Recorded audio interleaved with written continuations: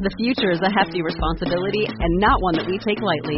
But then taking things lightly has never been what Hefty is about. That's why we've created the Hefty Renew program that turns hard-to-recycle plastics into valuable resources like park benches and building materials. To participate, simply fill up an orange Hefty Renew bag with accepted items, tie it up, and drop it in with your regular recycling. That's it. It's that easy. It's time to rethink recycling with Renew. Particular valued resources may vary by geography. More info available at heftyrenew.com.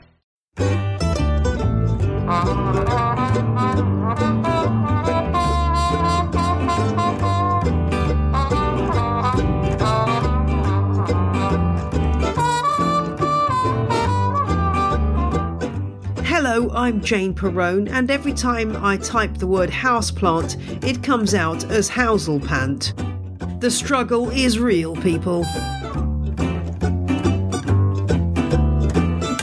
Hello, welcome to On the Ledge podcast, episode 160. How are you all doing? This week, we will be looking at plant pigments with Professor Knox Makunga as the latest instalment in my leaf botany series. And I'll be answering a question about a silver ripple peperomia. Plus, we'll be hearing from listener Mia. How has your week been? Mine's been variable, to say the least. I've been suffering from ABC. That's another bloody cold. No doubt caught from my children's return to school. So I've been getting through quite a few boxes of tissues here at On the Ledge Towers.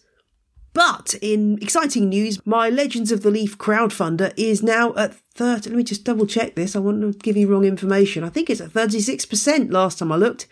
Yes, 36% and 220 supporters. So if you're one of those 220, thank you very much indeed for your support. As I've said before, this book means a lot to me and I really want to make it happen. And I hope you do too. So do spread the word about the book. If you can't afford to pledge yourself, then maybe tweet about it or stick up an Instagram post or story. Or why not phone a friend and just tell them about the book.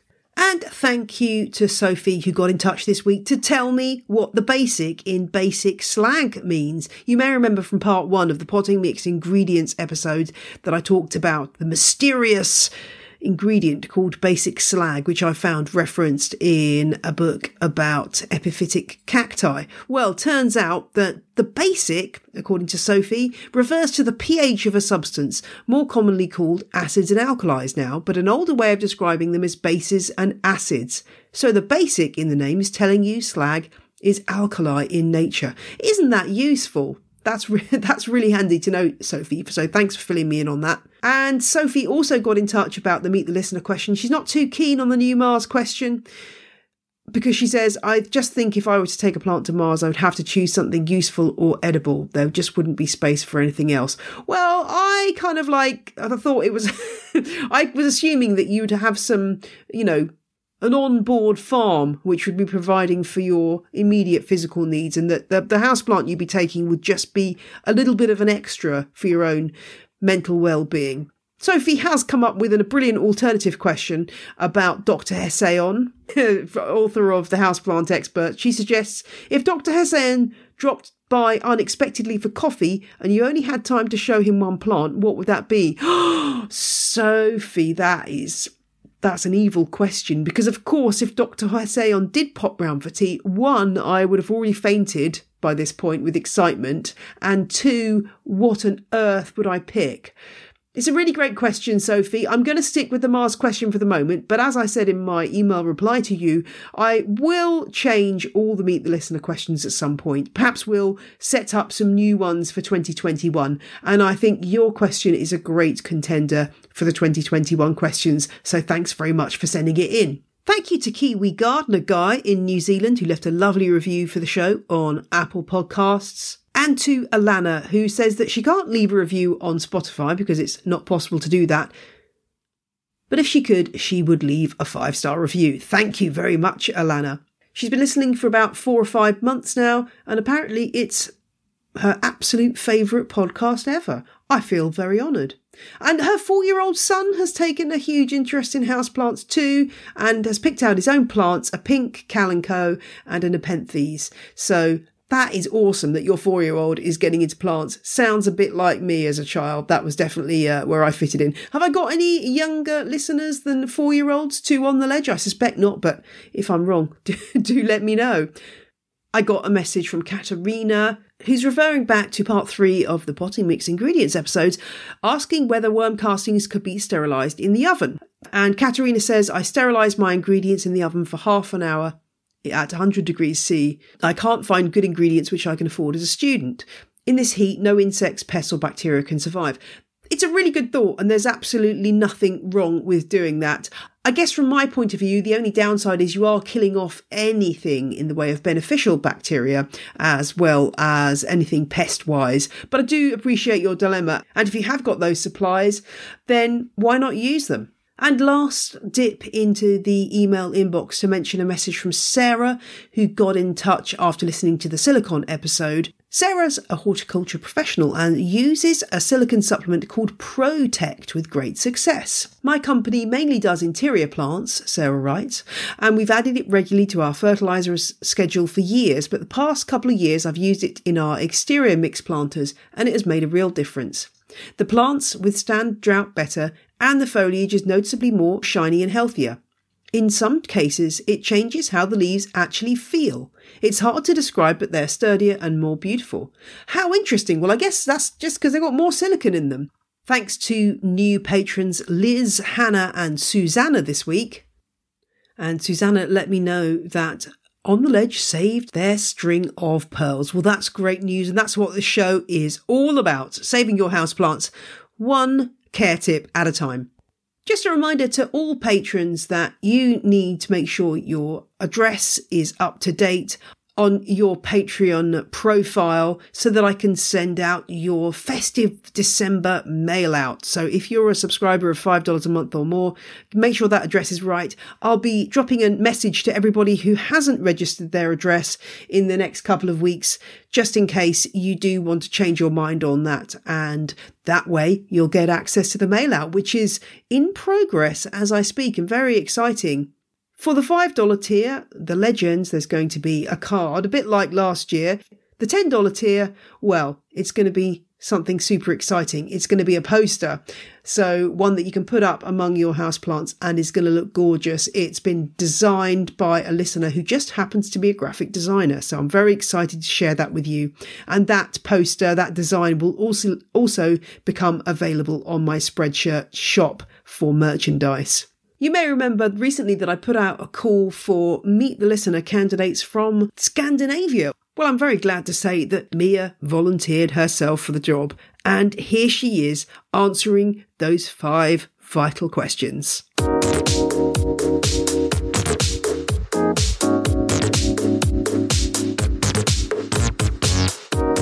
My name is Mia, a 41-year-old plant lover living in Stockholm, Sweden. I have always had a great interest in both indoor and outdoor gardening. During summer, I focus on turning my piece of old forest land into a garden, which is quite exhausting. But now that we're approaching the colder season, I can focus on my houseplants instead. I think that the much more limited space makes it less stressful and much more enjoyable to me. A couple of years ago I discovered On the Ledge, and I'm so happy that I can develop my houseplant skills while trail running at the same time. And that in combination has meant a lot to me, especially during the pandemic. You've been selected to travel to Mars as part of the first human colony on the Red Planet. There's only room for one houseplant from your collection on board. Which plant do you choose? First of all, I would never go to Mars. I'd rather die, to be honest. But ignoring that, the plant I would bring on this awful journey would have to be my big peace lily, Spathiphyllum wallisii. Not that it's a rare or especially beautiful plant in any way, but because NASA concluded that it's excellent for cleaning the air in a space station, which could be useful. But I guess that the question is all about which one of my houseplants I care most about and wouldn't want to lose. So I'd say one of my old big Hoya canosas. I've had mine for nearly 20 years. Like many others, I got it from a grandmother, just not my grandmother. Well, she in turn got it from her mother, and they are both gone since long. But the plant still reminds me of the old lady who I liked a lot. And it was also my first Hoya that sparked my interest in the rest of the Hoya genus. Question 2. What is your favourite episode of On the Ledge? My favourite episode of On the Ledge would have to be one of the Hoya episodes, and that is 82 and 123, since I love Hoyas, and I've actually listened to the same episode several times. But since I almost freak out every time a small piece of perlite has landed on one of my darlings, dreading that it's a mealybug, I also appreciated episode 143 on the topic of mealybugs. And I almost lost all my orchids in 2019 to mealybugs, and it was terrible. Question 3. Which Latin name do you say to impress people? My friends are quite easily impressed by any Latin name I drop, since none of them really share my interest. But I do like to say Hoya subquintupli nervis, just because it's so hard to get it right. I believe it's the same as Hoya pachyclada, so that could be used instead. Question 4. Crassulation, acid metabolism, or guttation? I long heard that question without understanding it, until it was explained in an episode some months back. Well, I guess I must say CAM, because it's simply genius. Nature is so clever and fascinating. Question 5. Would you rather spend £200 on a variegated monstera or £200 on 20 interesting cacti? I have never been a big fan of neither monsters nor variegation, and £200 is a lot of money to spend on one plant. However, if I would see it as an investment, I guess I could easily get the money back, since they are sold for much more these days. But since I don't make any money on my houseplants, I'd have to go with the 20 cacti. I guess I'd appreciate the variation more, and cacti can be rather interesting plants, even though I must say they come nowhere near Hoyas, obviously.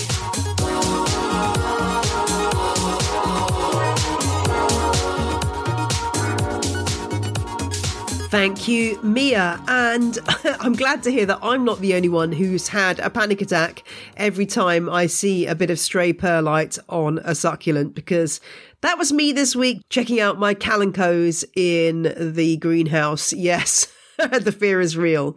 If you'd like to put yourself forward for Meet the Listener, then drop a line to ontheledgepodcast@gmail.com, and my assistant Kelly will fill you in on how to take part.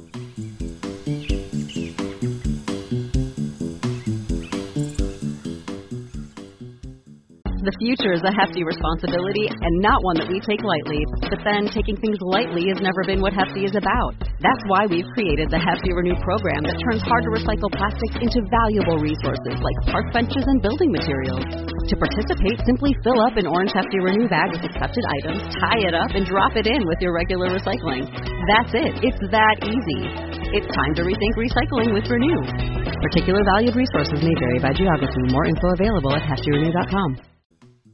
Well, it's time for another instalment in my occasional leaf botany series, and I'm joined this week by Knox Mukunga, who is a plant scientist working in the Department of Botany and Zoology at Stellenbosch University in South Africa, shining a light on the people of colour who are working in the field of botany around the world. I'll put a link in the show notes to find out more about Black Botanist Week. Do check it out. But now, on with the interview. Thanks for joining me, Professor Knox Mukunga, and we have got some very interesting things to talk about today. I have been looking at my houseplant leaves for many a year and wondering why on earth they are the amazing colours they are, and I'm hoping you're going to be able to provide some of the answers to those questions today in this leaf botany special. I guess the first thing to ask, and this is really something that I kind of thought I knew, but then when I thought more deeply, I realised I have no idea exactly what they are. What are the pigments that turn our plants different colours? So there are definitely leaves that, plant pigments that are in our leaves, and quite a variety that give beautiful colours. Examples being anthocyanins, which give the red colours that you see during autumn when the chlorophyll degrades, and then also flavonoids, which give beautiful yellow and orange colors. And these all come from quite a complex type of metabolism, which is very specialized. But these colors or pigments are actually in the plant all the time. It's just that when the chlorophyll starts to break down, as temperatures drop and the day length changes, during autumn, they become more prevalent. And so we get to see them and enjoy them. So we've got all these different wonderful pigments contributing to the beauty of our leaves, but what are they actually doing to help the plant and to offer different functions? They have quite a few functions, actually. So the bright red colors and even the yellows and the oranges are mainly there as attractants for pollinators and to assist seed dispersal. And they're also, when they're sitting in the fruit, but they also serve as protectants. So they, perform the function of UV protection. And, similarly to us that have, pigment, in order to deal with the harsh effects of ultraviolet light, plants also use these as protectants.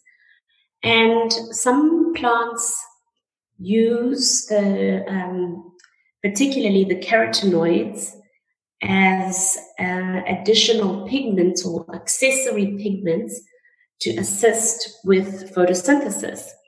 So there are a variety of different functions, and it makes it quite interesting to have plants that have these wonderful colors. Often plants will also express pigments when they're under stress. So when conditions are pretty stressful, these pigments are there as a means to deal with reactive oxygen species. There are so many different wonderful combinations of colours that we get in plants. One thing that I'm often asked is about changes of colour in plants. So, for example, somebody will report that their cactus or succulent, they've moved its location and it's suddenly taken on a red tinge. Is that some kind of retrospective action by the plant to protect itself? Is it a kind of a stress response when you get those red tinges? Yes, it actually is. And I'm really glad you mentioned succulents and cacti, because they often produce a different set of colored pigments, and these are known as betalains. And beetroot has that very deep red, purpley red color, and this would be the betalains that it's actually producing. And with the betalains, again, some of them are yellow, some of them are slightly orange, and then obviously red. And it's quite fascinating that a group of plants which belong to the order of Caryophyllaceae, it's quite a hard one to pronounce, that name, they have evolved this betalain metabolism, and some of them also might generate anthocyanins, and it's often dependent on which parts of the planet that they're actually found. So the reds are really there for protection and to protect the plant from ultraviolet light, and it is also related to stress. So when plants are stressed, then they start to generate these specialized compounds that actually do facilitate their ability to cope with a particular stress. So for example, I did a really lovely experiment where I took a plant that I work on, which is actually a succulent, and we placed it on a growth medium, which had high levels of salt.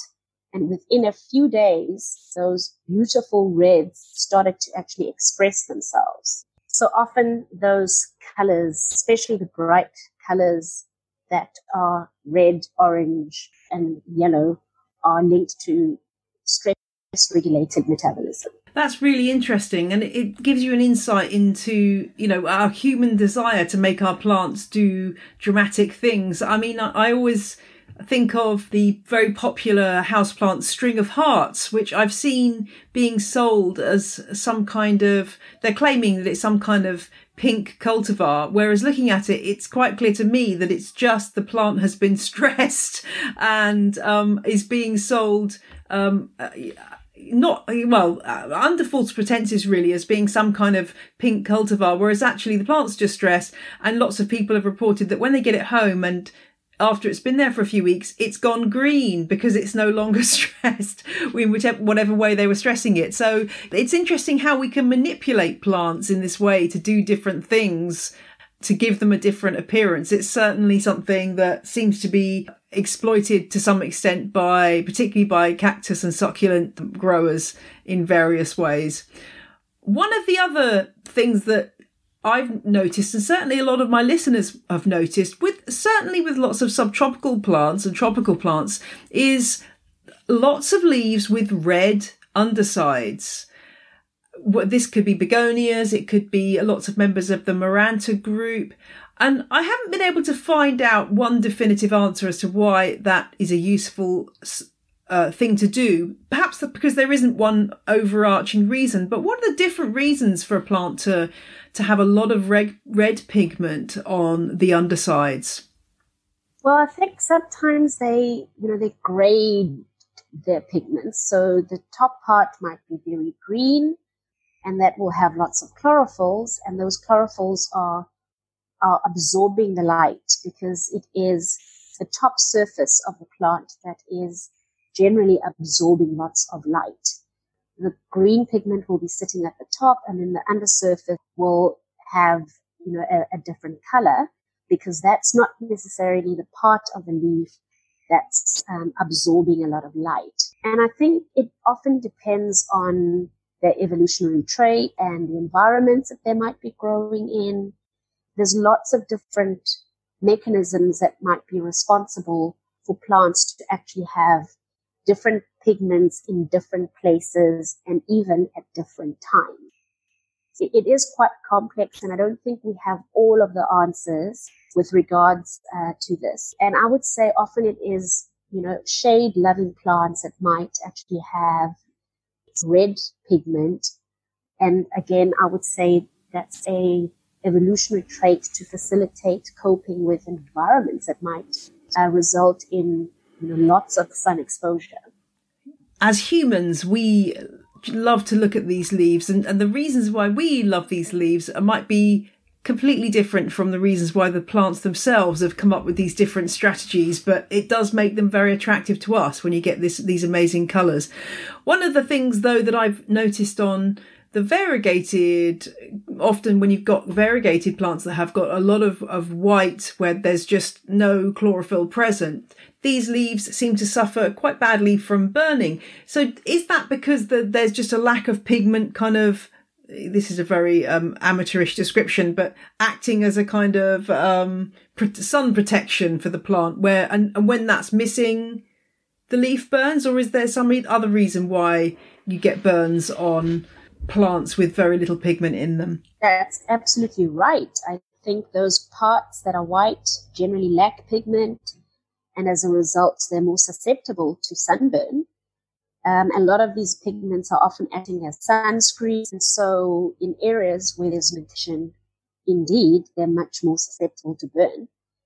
And the areas that have got pigment are light absorbing, and they are able to actually handle the effects of UV light. So the suite of photosynthetic machinery actually also is somehow acting as a protectant, because it is protecting DNA and the very sensitive photosynthetic complexes that are involved in photosynthesis. So places that are white are more likely to burn.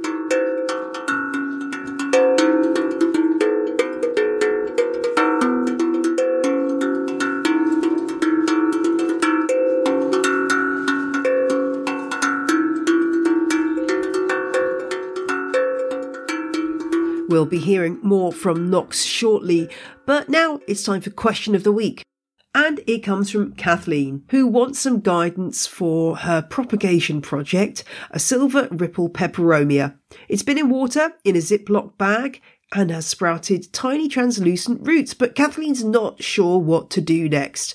Well, we've all been there. You have a mad spree of propagation, and then what do you do? When do you transfer those plants to soil? When are they ready? And when is that propagation sweet spot?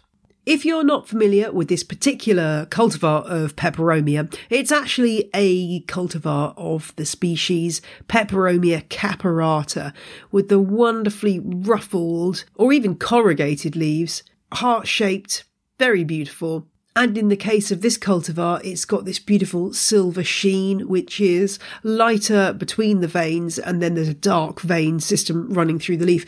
Really beautiful. So well done for having this beautiful plant, Kathleen. I'm not quite sure how you propagated your plant, Kathleen, but it sounds like you've been using a clear plastic bag. Perhaps the cuttings just been sat in there in a little bit of water. If you've listened to the episode I did with Sally Williams, the national collection holder of peperomia here in the UK, then you'll know that her hummus pot method is a brilliant way of propagating these plants. So Kathleen's plant has got tiny translucent roots. I guess the key question, Kathleen, is how long are those roots? So if the roots are merely a couple of millimetres or even centimetres long, anything less than a couple of centimetres or an inch in old money, if you prefer, then I would say keep it in the water and wait a bit longer. Ideally, I'd say the roots need to be somewhere between 2 and 5 centimetres for the plant to be ready to pot up. Why does that make a difference? Well, if you only have tiny roots, then once the plant's gone into its potting mix, as opposed to being in water, the surface area of the root will dictate how much water can be absorbed. Tiny roots can't do as much work as larger roots, so it's really worth waiting for those roots to develop a bit more, and then your plant will have a better chance of being established. It's worth saying that sometimes peperomias can be quite slow to propagate this way. I had a lovely Peperomia maculosa. I think I've mentioned it on the show before.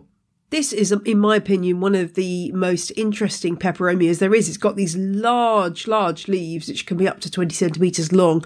And they have a nice smell as well, a sort of a spicy-ish kind of smell. And it's actually a medicinal plant in its home country of Guatemala. And unfortunately, I overwatered my plant and I was left with not even just one leaf, but a section of a leaf, which I managed to save and propagate. But the plant's going, but it's just being extremely slow to establish any top growth. And that's because it's putting all its energy into making more roots. So for Kathleen, I would say hang in there with your propagation and let those roots get a bit longer. And what do you do then once the roots have reached the required length? Well, then it's a question of transitioning your plant into life in a potting mix as opposed to just being in water. Once it's out of that plastic bag, air humidity is obviously going to drop. So it's very wise once you've potted up your cutting to actually put a clear plastic bag around the whole thing, pot and all. And that way you're creating a little microclimate that these plants will actually love. Higher air humidity means the plant will have to transpire less, which means the roots will have to do less work. So it's a really good way of giving plants a kind of slightly less stressful environment to really get established. And then once you've convinced the plant's happy and settled in, you can start taking that bag off for a little period every day until the plant is ready to go it on its own and you can take the bag off completely. I'm propagating some Peperomia incana cuttings at the moment, just in water. Another one of my absolute favourite Peperomias. And really, it's fine to do this kind of propagation at any time of year. It just means that if you are in your winter time and light is lower, that you may find the plant is slower to establish itself. And of course, you can offer some extra light or some extra heat or both by putting the plant on a heat mat, putting it under a grow light and so on. It depends how much you want to cosset your plant, really. And the other thing worth saying with these cuttings is if you're propagating from a single leaf, at what point will that single leaf that was the originator of the cutting start to die off? Well, it depends. It may start getting in the way of the new plant developing, but you've got to sort of judge it yourself as to when the plant has enough new leaves to be able to photosynthesize effectively. You may find the leaf just dies off of its own accord, or you might need to cut some of it away. It's really a question of using your judgment and not letting that leaf rot, because then you might encourage botrytis to set in. You don't want any fungal conditions. So if anything starts to rot, then do nip it off with a clean pair of scissors straight away, making sure that you cut beyond the healthy material to make sure that the rot can't progress any further. And just so you don't think that I am some kind of peperomia genius, I have to say I'm really struggling with my watermelon peperomia at the moment. It got stuck behind another plant and hidden and thus neglected for a long time. And boy, is it looking fed up. So send kind thoughts for my watermelon peperomia argyrea, because I really need to start taking care of that plant. It's very beautiful, and I've unfortunately it got neglected for quite a few weeks, so my bad. But this is what happens, as I say so many times, if you leave plants in places where they're not being spotted, you won't spot the problems when they start. Do go back and listen to those 2 peperomia episodes if you want to know more about peperomias. They're a really fascinating group of plants. But I do warn you, if you end up getting started on mass propagation of peperomias, it is rather addictive, so watch out. You may have to find some friends in need of some new plants before long. And if you've got a question for On The Ledge, drop me a line on theledgepodcast@gmail.com. Right, now it's time to head back to my chat with Professor Knox Makunga. Working in Cape Town in South Africa, I imagine, there's so many plants that we grow as houseplants that originate from your part of the world. So it must be an amazing place to be a botanist. Can you tell me about some of the plants that you're researching right now? What kind of things are you working on? I work on a variety of different things, and most of them are of medicinal value. We've been doing a project with rooibos for Aspalathus linearis, and those plants are quite unique in that they come from very restricted areas in South Africa, in the Cederberg Mountains and certain parts of the Northern Cape. And so they are uniquely developed to be able to handle the climates around those areas. And I had a conversation with someone the other day, and they thought that rooibos is everywhere in South Africa, just because rooibos is now found all over the world as a tea. And in actual fact, it comes from a very unique set of environments. So I prefer to work on medicinal plants of South Africa, and especially those come from the Cape Flora. And the reason for this is because this Cape Floristic region is really fascinating for a botanist. It's a small area. It's a non-tropical part of the world. It's got a Mediterranean climate. The ecology of this region is really quite spectacular. And for a plant scientist, creates lots of interesting ecological, physiological questions, and even questions linked to the molecular biology of these plants that have radiated and dispersed in this part of South Africa. And many of the plants that are found here are actually very strict endemics. But horticulturally, they're found all over the world. I would say pelargoniums, for example, have become loved in all types of areas. And, you'll often see them on windowsills in Europe. And they belong to the family Geraniaceae, and people love those plants, but they actually have an African origin. Some of the other plants that I work on happen to be succulents. So I started another project where we're looking at a species known as Sciletium tortuosum, and in South Africa, it's been utilized for centuries to create happiness. So it has a set of mesembrine alkaloids that are antidepressants, and Sciletium is sometimes taken as part of a tea, and it has these compounds that actually are mood alleviating and make you feel happy. So that's one species that I've been working on. And it is one of these plants that also starts to turn red once it's actually stressed. Something else that's quite fascinating about it is that in the field, it likes to hide underneath other little shrubs. And again, I think it's that idea of hiding away from sunlight that might be causing deleterious effects on its growth form. And when it is exposed to sunlight, it pops out these betalain pigments that happen to be red. And I work on this because, again, it's being commercialized as an antidepressant, and it has a very long history of use amongst the Khoi and the San people of South Africa. So those are just two examples of the plants that I work on. Do you want to know about more? I'm fascinated by this. I mean, first of all, I guess I knew somewhere deep in my consciousness that pelargoniums were from the Cape, but that has blown me away, because I mean, that is a plant that has spread all over the world. And, you know, I'm sure that if you ask most people, they would have absolutely no idea. They might think it came from the Mediterranean, because so often they're associated with, you know, a beautiful whitewashed Mediterranean house with a balcony of pelargoniums. But it's so interesting to remember that they're actually from your part of the world. And what a fantastic plant. Tell me about one more plant that you're studying, if you would. I also work on a plant that's called Sutherlandia frutescens, and this is a legume. It's a medicinal legume. In Afrikaans, it's called kankerbos, which means cancer bush, and it has a history of being used as a treatment for cancer.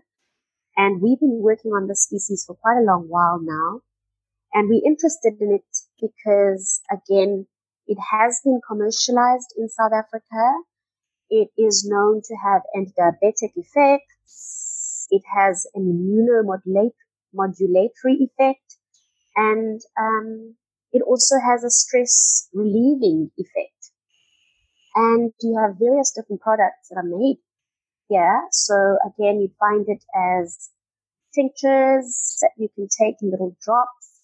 You also have it being incorporated into cosmetics and a variety of other products, teas, gels, all kinds of different products. And that particular species is actually found in, you know, it has a much broader distribution here in South Africa.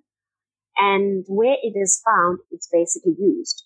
So in areas like KwaZulu-Natal, at some stage, they were using it as an anti-HIV treatment. And in the Cape, it is used mainly for cancer treatment by local people. And sometimes it's just included in plant herbal mixtures just to boost and lift the immune system. So it's a species that I've been working on for quite a while. And some of the work that we've done is to try and look at different chemotypes that you find in these variable geographic areas. And what's really interesting is that plants from different regions have different pharmacological activity. And this is probably a genetic variation rather than an environmental controlled process. So those are the kinds of questions that I'm interested in my laboratory. And we also have created a system where we grow these plants in tissue culture, and we torture them a little bit by changing the environmental conditions to see how they're going to respond. So we may change nitrogen and phosphate and then monitor to see how they express their medicinal properties. And we think that this information is really useful for the commercialization of the species, but also by applying tissue culture, we're growing these plants en masse, and this actually saves populations that are found in limited numbers in the wild. Well, that is really fascinating, isn't it? It's amazing what plants can do. And this is why we need botanists like you, Knox, to bring us this fascinating insight into the plants around us. Knox Makunga, thank you so much for joining me today. I've learnt loads, and it's been a real pleasure to chat to you. thank you so much for this wonderful conversation. It's a beautiful day here in the Cape. I'm looking at the mountains at the moment, and while I'm doing this, so I'm hoping that you are having a good afternoon there. And I love to talk about plants. I love to talk about South African plants. And it's been a wonderful conversation. And I really appreciate the invite.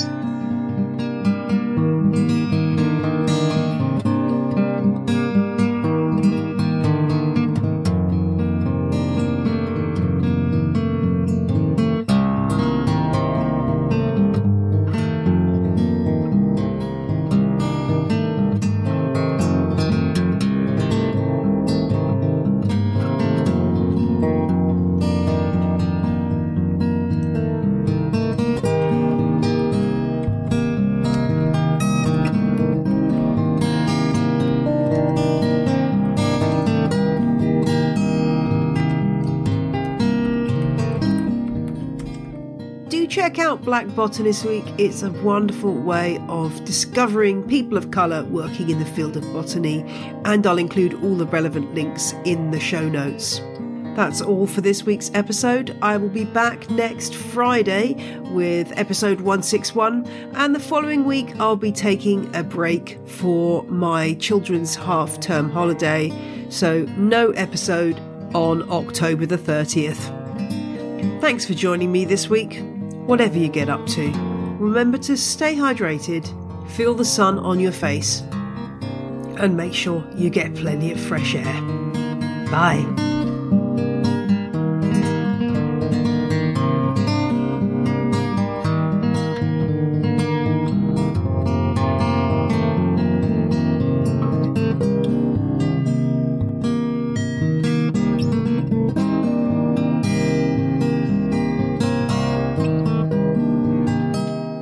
The music you heard in this episode was Roll Jordan Roll by the Joy Drops, An Instrument the Boy Called Happy Day Gakana by Samuel Corwin, and The Encouragement Stick by Dr. Turtle.